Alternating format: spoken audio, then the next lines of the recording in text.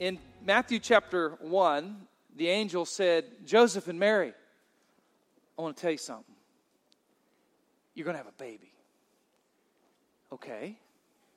His name is Jesus, okay, because he's going to save his people from his sin. And all of a sudden, for the first time on earth, people began to see who Jesus really was.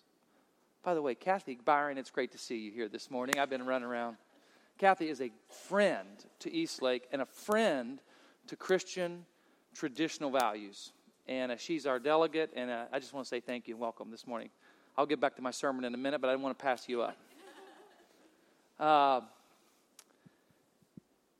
He began to, for the first time, reveal to people on earth who he was. In Luke chapter 2 last week, Jesus as a 12-year-old boy, the only picture we get of anything about Jesus from his infancy to his ministry was when he was 12. Just a couple days, we see Jesus. And at that moment, he begins to reveal to the priest and to the people in the temple and to his parents just who he really is. It said he spoke and they were amazed at what he said.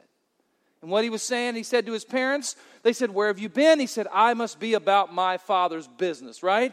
I'm not of this world, he was saying. I've come here to do something else. This morning, we read in John's Gospel, chapter 2, the very first time that Jesus performs a miracle, and he does it, and in doing so, he reveals to even more people who he is. And it is my prayer throughout this entire series that we're doing, that week after week, day after day, that God the Holy Spirit will take off the blinders of anyone that is in this service or anyone that's in the chapel or watching online, that God will begin to remove the blinders and you too will see for yourself just who Jesus really is. That is my prayer. That is because, as I said a moment ago when we were talking, we can only do the possible, but God must do the impossible. I want you to look with me at John's Gospel, chapter 2. We're going to begin reading in verse number 1. On the third day, there was a wedding at Cana in Galilee, and the mother of Jesus was there. Jesus was also invited to the wedding with his disciples. When the wine ran out, the mother of Jesus said to him, they have no wine. And Jesus said to her, woman, what does this have to do with me? Really, that sounds a little disrespectful. It's really not. It's the word many times used in Scripture that is very respectful. And the real literal translation is, what does that matter to you and me? I like what she did. She didn't even respond to Jesus. She turned around to the servants and said, do whatever he tells you. And there were 6 stone water jars there for the Jewish rites of purification, each holding 20 or 30 gallons. Jesus said to the servants, fill the jars with water, and they filled them up to the brim. And he said to them, now draw some out and take it to the master of the feast. So they took it, and when the master of the feast tasted the water now become wine and did not know where it came from, though the servants who had drawn the water knew, the master of the feast called the bridegroom and said to him, everyone at these parties always serves the good wine first, and when people have drunk freely and can't tell the difference, then they serve the poor wine. But you have kept the good wine until now. The first of his signs, Jesus did at Cana in Galilee and manifested his glory. He helped them to see, and his disciples believed on him. Lord Jesus, I ask for your wisdom and your grace as we talk about your word this morning and try to rightly divide it to our precious congregation here. Would you take this word and make it food for our souls this morning? And would you edify everyone here with it, we pray, in Jesus' name. Amen. I want you to notice, this is Jesus' first impression. This is Jesus' first impression. It's the first thing he does out the gate. I want you to notice the occasion of his first miracle for just a moment. What I'm going to do is I'm going to kind of give you the context. I'm going to take a weird right turn, and I'm going to make 4 or 5 important points at the end, okay? Does that sound like a good plan? How many of you wonder what the weird right turn is? You will know soon. The occasion of Jesus' first miracle was a wedding. The scripture says on the third day. Now, third day. What does that mean? It could mean that it was a third day of a 7-day feast because the weddings in Jesus' day were very long and elaborate scenarios, and this could be the third day. I personally believe it probably is referring to the third day in a row. In chapter 1 and verse 35, it says the next day. In chapter 1 and verse 43, it says the next day. In chapter 2, verse 1, it says, and on the third day. I think these were days right back to back to back. Now, there's a scholar smarter than I am that probably could argue that, but that's okay. Whether it was the third day of a 7-day feast or it was 3 days in a row is really immaterial, but it was a wedding. He who created marriage decides to bless this couple and their marriage event with his inaugural miracle. The first place, the first event that Jesus shows up is a wedding. He wants to show his importance of marriage. Amen? The Bible says, he who finds a wife finds a good thing. Hey, only one of you did it, Jeff. You are going home to a good lunch. Dude, guys, I teed that one up and gave you a big club and you swung and missed right there. That would have been great to say, amen, and put your arm around her.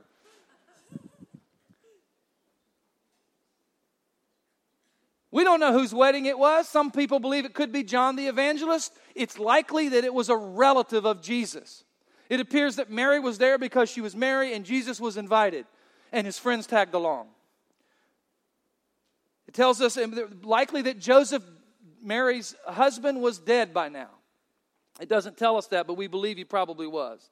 It was in Cana of Galilee. There were 2 Canas in Israel at that time. Cana of Galilee was an obscure place with very ordinary people. Jesus chose a wedding out of the way, common ordinary people to perform his first miracle. How many common ordinary people are glad that Jesus goes out of the way to visit us this morning? That's all of us, isn't it? What a great idea. Somebody, I don't know. We're in the middle of a little wedding preparation in our house, and I've seen a lot of invitations being written out even this week at the dining room table late at night.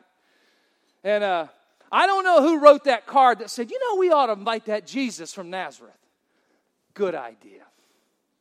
By the way, if you're married this morning, it'd be really good advice for you just to keep inviting Jesus right into the center of your marriage every week, every day. If you're not married, you need to ask the Lord Jesus to guide you and help you, because it is a really good idea to have Jesus right in the center of your wedding and of your marriage. I don't know who wrote that invitation, but that was a great, great, great idea. But notice the circumstance for Jesus' first miracle. He turned the water into wine. The scripture says when wine ran out, during the wonderful feast and celebration for this new couple, something terribly embarrassing happens. All the guests are present. Everybody's having a good time. Somebody walks to get something to drink. And they ask one of the relatives, is there anything else to drink here? There's no more wine. And somebody runs back into the kitchen, and the mother-in-law or the mother's in the kitchen, and the sisters are in the kitchen. Hey, did you? Oh no, I don't know. Did you use that last gallon? It was in the fridge. Oh my goodness, where'd it go? Mary's in the kitchen, maybe. Mary's thinking, what do we do? She runs and says, Jesus, they have no wine. And Jesus says, and? I'm just here to watch this dude kiss his bride. She doesn't even respond to Jesus. She turns to the servant and says, do whatever he tells you to do. Somehow this lady knew from before he was born that he had the power to redeem a broken situation. Amen. But what is intriguing to me,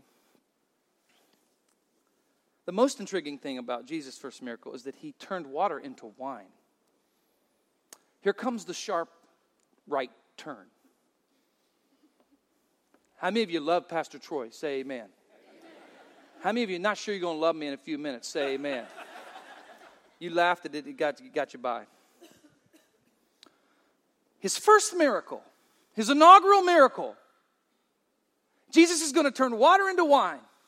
Man, have I heard this scripture my whole ministry. For more drunk people than you could ever imagine. Don't you judge me. Jesus turned water into wine. I am no joking. I've heard that 1,000 times.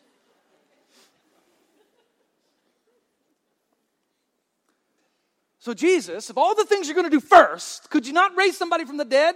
Could you not give blind guy his sight? Could you not make a crippled man walk? Could you not do something spiritual? Jesus, of all the things you're going to do first, he goes to a wedding, and it looks like a menial miracle. It's not life and death. I mean, somebody's embarrassed. A few people are going to be thirsty. The party's not going to be quite as good. But of all the things, but he turns water into wine. You know, the church has done the church has an interesting relationship with alcohol. Amen? How many people are nervous right now? You didn't raise your hand, but I can tell lots of you are. Well, I can tell you I'm not. We have done calisthenics over this miracle. We've used this story to both try and explain that the wine in the Bible, you understand, is the Greek word washas, which in English means Welch's. No, I'm just kidding. I made that up.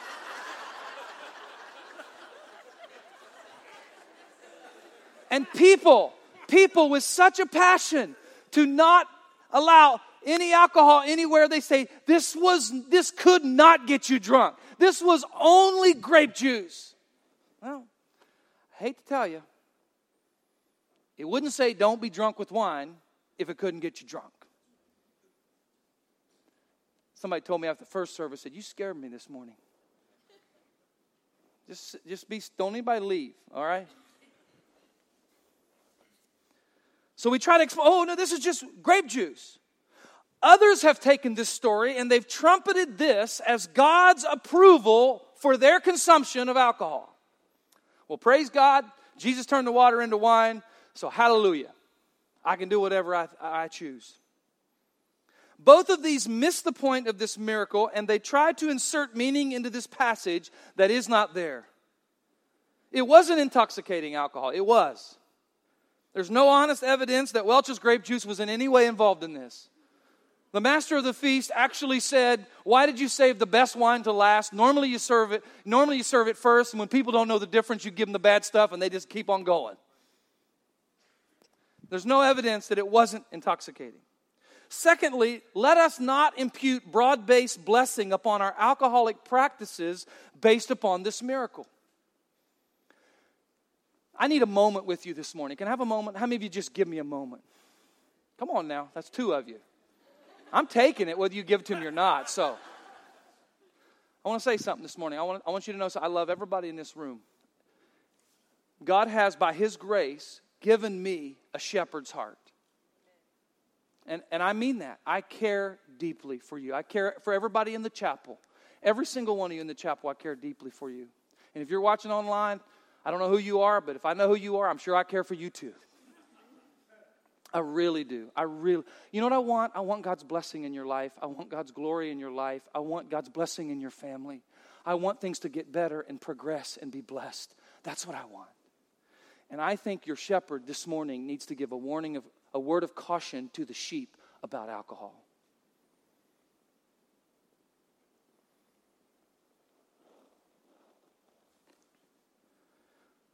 The many references in Scripture about alcohol, many references. Some are neutral, some are positive, most are negative. Some are neutral, some are positive. This passage we read this morning is one of only 2 or 3 in the New Testament that's positive. There's another one that says, take a little wine for the stomach's sake. You remember that? But here's my word of caution. Let us as Christians do everything we can to win our families, save our families, influence our neighbors, bless our communities, protect our marriages, protect our children, protect our grandchildren. And I want to tell you something. We need a word of caution in this area of alcohol.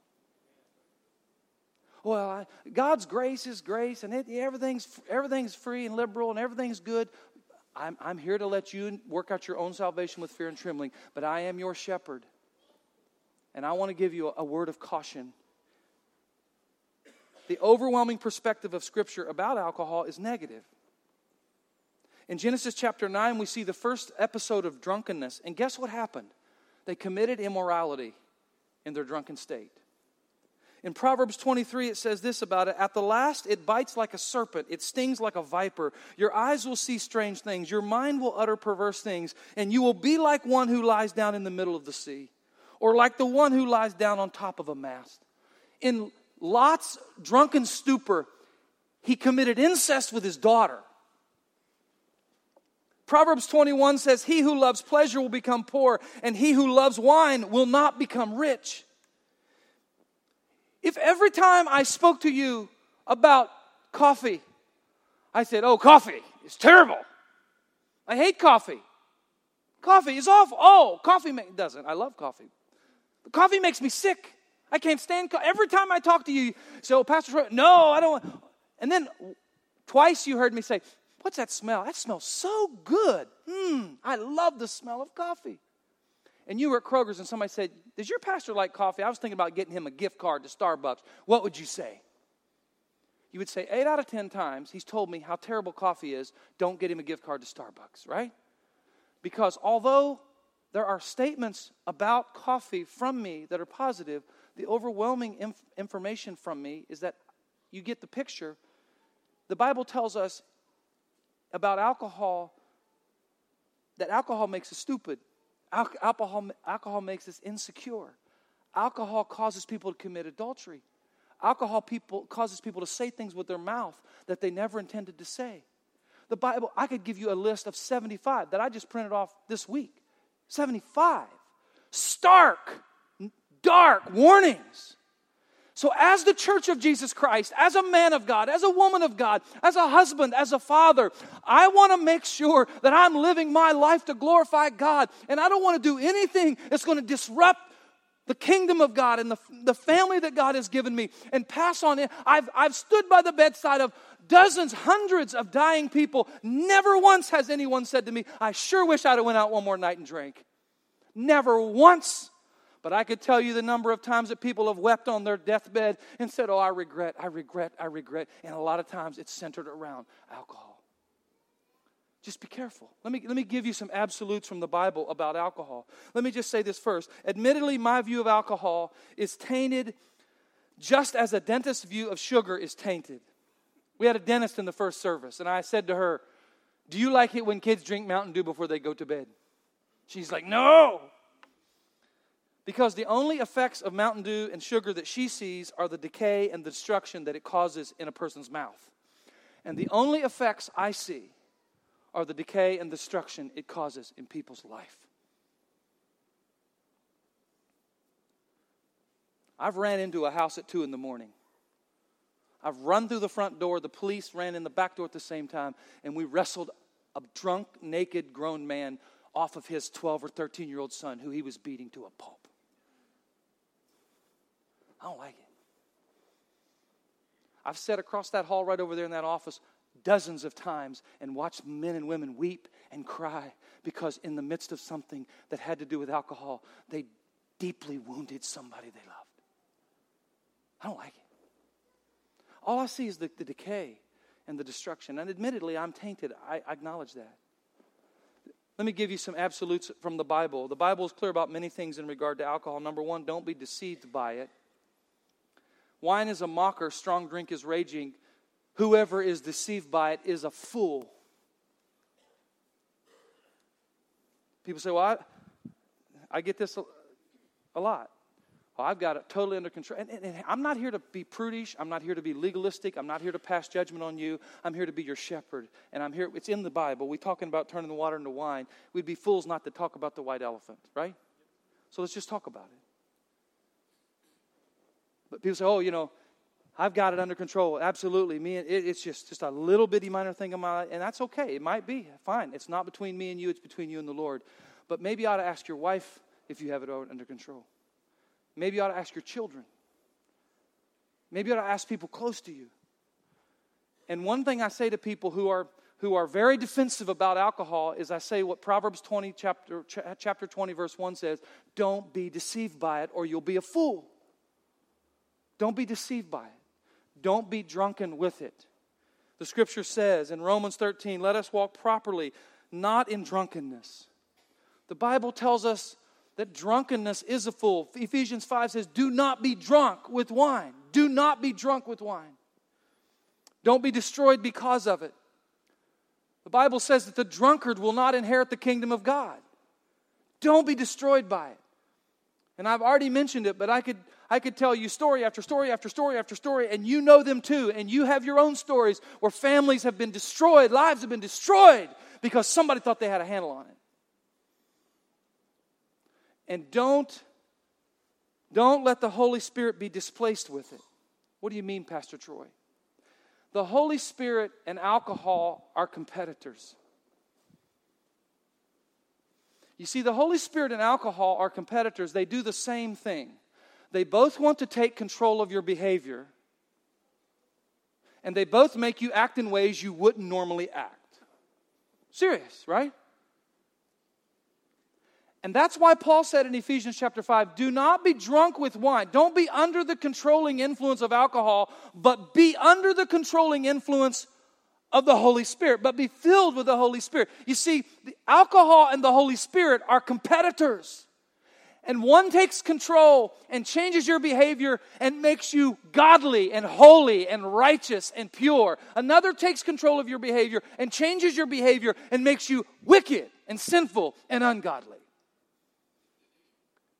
Somebody says, well, listen, if you just need a little bit to keep you calm, cool, and collected, it's not a sign that you are lacking in alcohol. It's a sign you're lacking in the Holy Spirit. The Holy Spirit and alcohol, don't let it displace. I say these things this morning as your pastor because I love you and I want you to prosper. Yeah, Jesus turned the water into wine. Should we move on now? He instructs his servants to take the 6 water pots. These water pots were used for the Jewish ritual washing ceremony, which they washed the face, their feet, and their hands. And the more you washed before you ate, the more blessed you would be. And so everybody came to the feast, and they used these pots, and they all washed up. Now, that was interesting. At one time, I used to think that he was refilling the pots that had wine in them. No, he was using the kitchen sink. And Jesus takes these 6 water pots, about 120 to 130 gallons, and he tells them to fill them completely to the brim. And as soon as they get them full, he says, take some out and give to the guy over there in charge. They take it out. He says, man, this is the best stuff. And then it says in verse 11, this was his first sign that he did in Cana of Galilee, and he manifested his glory, and his disciples believed on him. You see, Jesus was making his first impression. And let me close with these simple thoughts. Jesus wants us to know. He wants you to know this morning this about him in his opening salvo of miracles, in his opening to his ministry. This is what he wants us to know. Number one, he wants us to know that to invite him into our life will cost us, but it will unleash his power. In the story, Jesus has just called his disciples. Just about everybody I read assumed that the disciples were actually not on the invitation list. As a matter of fact, the disciples might be the reason why there was a lack. Somebody came that didn't RSVP. Holy moly. And they're a bunch of fishermen. Can you imagine having a bunch of fishermen at your party? And they didn't RSVP? But somebody invited Jesus. And even though it cost them, they learned a very powerful lesson, and that was as long as Jesus is here, Jesus does demand our all. But when he gets our all, he gives us his all. Amen? Some could have been tempted to say, I wonder why those guys came. But little did they know in a few moments there would be more than enough wine to go around. Jesus said in Luke chapter 9, for whoever will save his life will lose it, but whoever loses his life for my sake will find it. And if you will invite Christ into your life, He is going to demand full control, and He might just eat you out of house and home. But I got good news for you. You are dealing with the one who has all power to meet every need in your life. Secondly, the key to blessing in our life is obedience to Christ. The key to provision in Christ is obedience to Christ. The greatest words spoken in this passage, perhaps, are those of His mother when she said, "Whatever He says to you, do it." You might be asking this morning, why is my water not turning into wine? Figuratively speaking. Why is my circumstance of bad and misfortune, why is it not getting any better? Why is Jesus not turning miracles in my life? And I'm not saying I know the timing and the will of God for your life, but here's what I do know. If you're not obeying the Lord in your life, you're not going to get the blessing of the Lord. That's just the facts. She said, whatever He says to you, do it. Jesus said, do you see those 6 water pots? Yeah, Jesus, that's where everybody wash their feet and their hands and their face. Well, I want you to go and I want you to fill them up with water. Oh, Jesus, people have had their feet in those. Do what I said. If they'd have gone off and got a 5-gallon bucket that was real clean, said, Jesus, we decided we're going to use a 5-gallon bucket, it would have never happened, because when Jesus says fill the water pots, you have to fill the water pots. And when Jesus says, I'm going to use something out of the way and out of the ordinary, we might think we have a better plan. We might think we know better than Jesus. But listen, the key to the blessing of God in our life is being obedient to Jesus in every area of our life. Thirdly, Jesus cares about every detail. There is no miracle too odd, no problem too small or insignificant for Him. As crazy as it is, and you know my perspective on alcohol now, as crazy as it is that Jesus would choose this miracle as His first miracle, I really think it's awesome. Certainly it is awesome because He did it and He knows better than I do. But I really think it's awesome for this reason. He decided to bless a couple who was in the midst of as I said, in the big scheme of things, a somewhat insignificant problem. But He just said, I don't want them to be embarrassed at their daughter's funeral, at their wedding. I don't want them to be embarrassed. And He decides to turn water into wine to show all of us that there is no problem and no circumstance in your life that is too small for Him to care about. I'm glad that Jesus cares about the least important things, what seem like least important things to other people in my life. He cares about the embarrassment of these precious people. He cares about the lack of drink. He cares about those who are in a tizzy over something that will pass away tomorrow. Jesus cares about every detail of our life, for Jesus has the power to do the impossible in your life. And this is where we need the Holy Spirit to help us this morning to peel back the scales from our eyes and to help us with faith to understand this.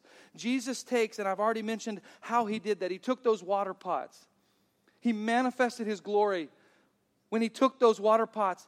He made that which was weak, He made it strong. He took water and made it into wine. He took weakness and made it strength. He took what was dirty and made it pure. He took the things that they were using to wash their hands and their face and their feet, and He made it drinkable, gloriously drinkable. Jesus takes deficiency and turns it into abundance. They didn't have anything. They were short. They were completely out. And He fills up 120 and 130 gallons of wine. And they tell us that it was likely that everybody had all they wanted, and the rest of it was packaged up and sent home with the bride and groom to celebrate the next week or two of their first days of marriage. Jesus takes what is lacking in our life and He can turn it into abundance. I was talking to somebody just this week and they said, it is hopeless. My life is hopeless. They're not a believer. They're not a follower. I said, it's not hopeless. They said, can you explain to me how it's not hopeless? I said, no, but I know someone who can. I know that God, through His power and His might, unleashed in your life, can take what is broken and weak and frail and dirty and pitiful and empty, and He can make it glorious and wonderful and bountiful in your life. He can do that this morning. He can do that this morning. He can do it in your family. And Jesus works with ease. Jesus works with ease. I like the way He did it. He didn't say, fill them up with water. Give me a white sheet. Whew, whew. Everybody look away. Abracadabra. La la. Jesus said, fill them up. And as soon as it got to the top, He said, take a drink. One spoken word of Jesus in your life can transform your life. Jesus can transform our life with one spoken word. Oh God, would you peel back the scales and help us to see you for who you really are. And finally, Jesus longs to reveal his glory to each of his followers. In verse 11 it says, these were his first signs, and he manifested his glory to his disciples, and they believed on him. It appears they had followed him on faith. Certainly they had had the fishing experience the day before. But now they are up close and personal, able to witness the power of God for themselves, and their belief in Christ is cemented. Romans chapter 8 tells us this, you put your faith in Christ. And Romans chapter 8 says, you put your faith in Christ, and the Spirit of God will bear witness with your spirit that you are a child of God. Jesus Christ wants, say, I don't know what to do. I can't even hardly believe in him. And it seems like God is surrounding me right now with atheists. I'm having lots of conversations and Bible studies with atheists right now, everywhere I turn. I pulled in here yesterday morning to meet someone, and there was a guy standing in the parking lot, wanted to hand me a CD, and the first thing out of his mouth was something about being an atheist. I was, holy moly, here we go, Lee. You know what I'm saying? I stood right there for 15 minutes, and Friday I was meeting with atheists, and a guy that I've been meeting with admitted, I'm an atheist. I got news for you. If you could just catch a glimpse of Jesus. And I know I can't convince these people. My prayer is that God, the Holy Spirit, will open their heart and open their eyes as they can see with eyes of faith. Oh, Jesus. Jesus. As Mary said at the tomb, oh, Thomas said, my Lord and my God. Mary said, Master, if we could just catch a glimpse. He wants to reveal his glory. I like this phrase right here. Those who follow Jesus will feast with Jesus. Amen. Where he goes, you go. What he blesses, you receive. What he does, you are part of. Too many people have committed to Jesus. I've got faith, but they do not go where he goes. They do not follow him close enough, and they never see his manifest glory in their life. So you say, Pastor, what in the world kind of sermon was that? I have no idea. I just did it. So what do we want me to do, Pastor? I don't know. Maybe there's somebody here that's wrestling with alcohol. And you just need to say, Jesus, I need your help this morning. I need your help in my life. Or maybe your husband or your wife or your son or daughter or grandchild or maybe your parent. Maybe somebody you love is wrestling with alcohol. Is anybody with me this morning? You don't have to identify your family members, but I mean, you understand. It's out there, isn't it? I've got it in my family. You've got it in your family probably. Oh, God, would you help us? Maybe there's people here this morning that aren't really following Jesus, and you just need You need to commit yourself fresh and anew to Jesus so that you can see his manifest glory in your life. I don't know where you are this morning, but I want us to close in prayer together. And would you just lift your heart up to Jesus as we pray? Oh, Lord, we pray this morning. You know who are here. You know who is in the chapel. You know who's watching online. And, oh, God, we want to see your power in our life. We want to see your power in our families, in our church, oh God.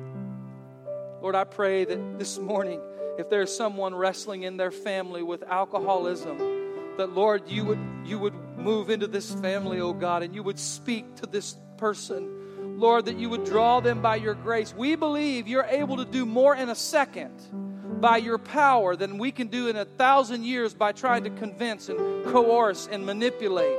Lord, we believe one fresh glimpse of your precious face can transform a person in one moment.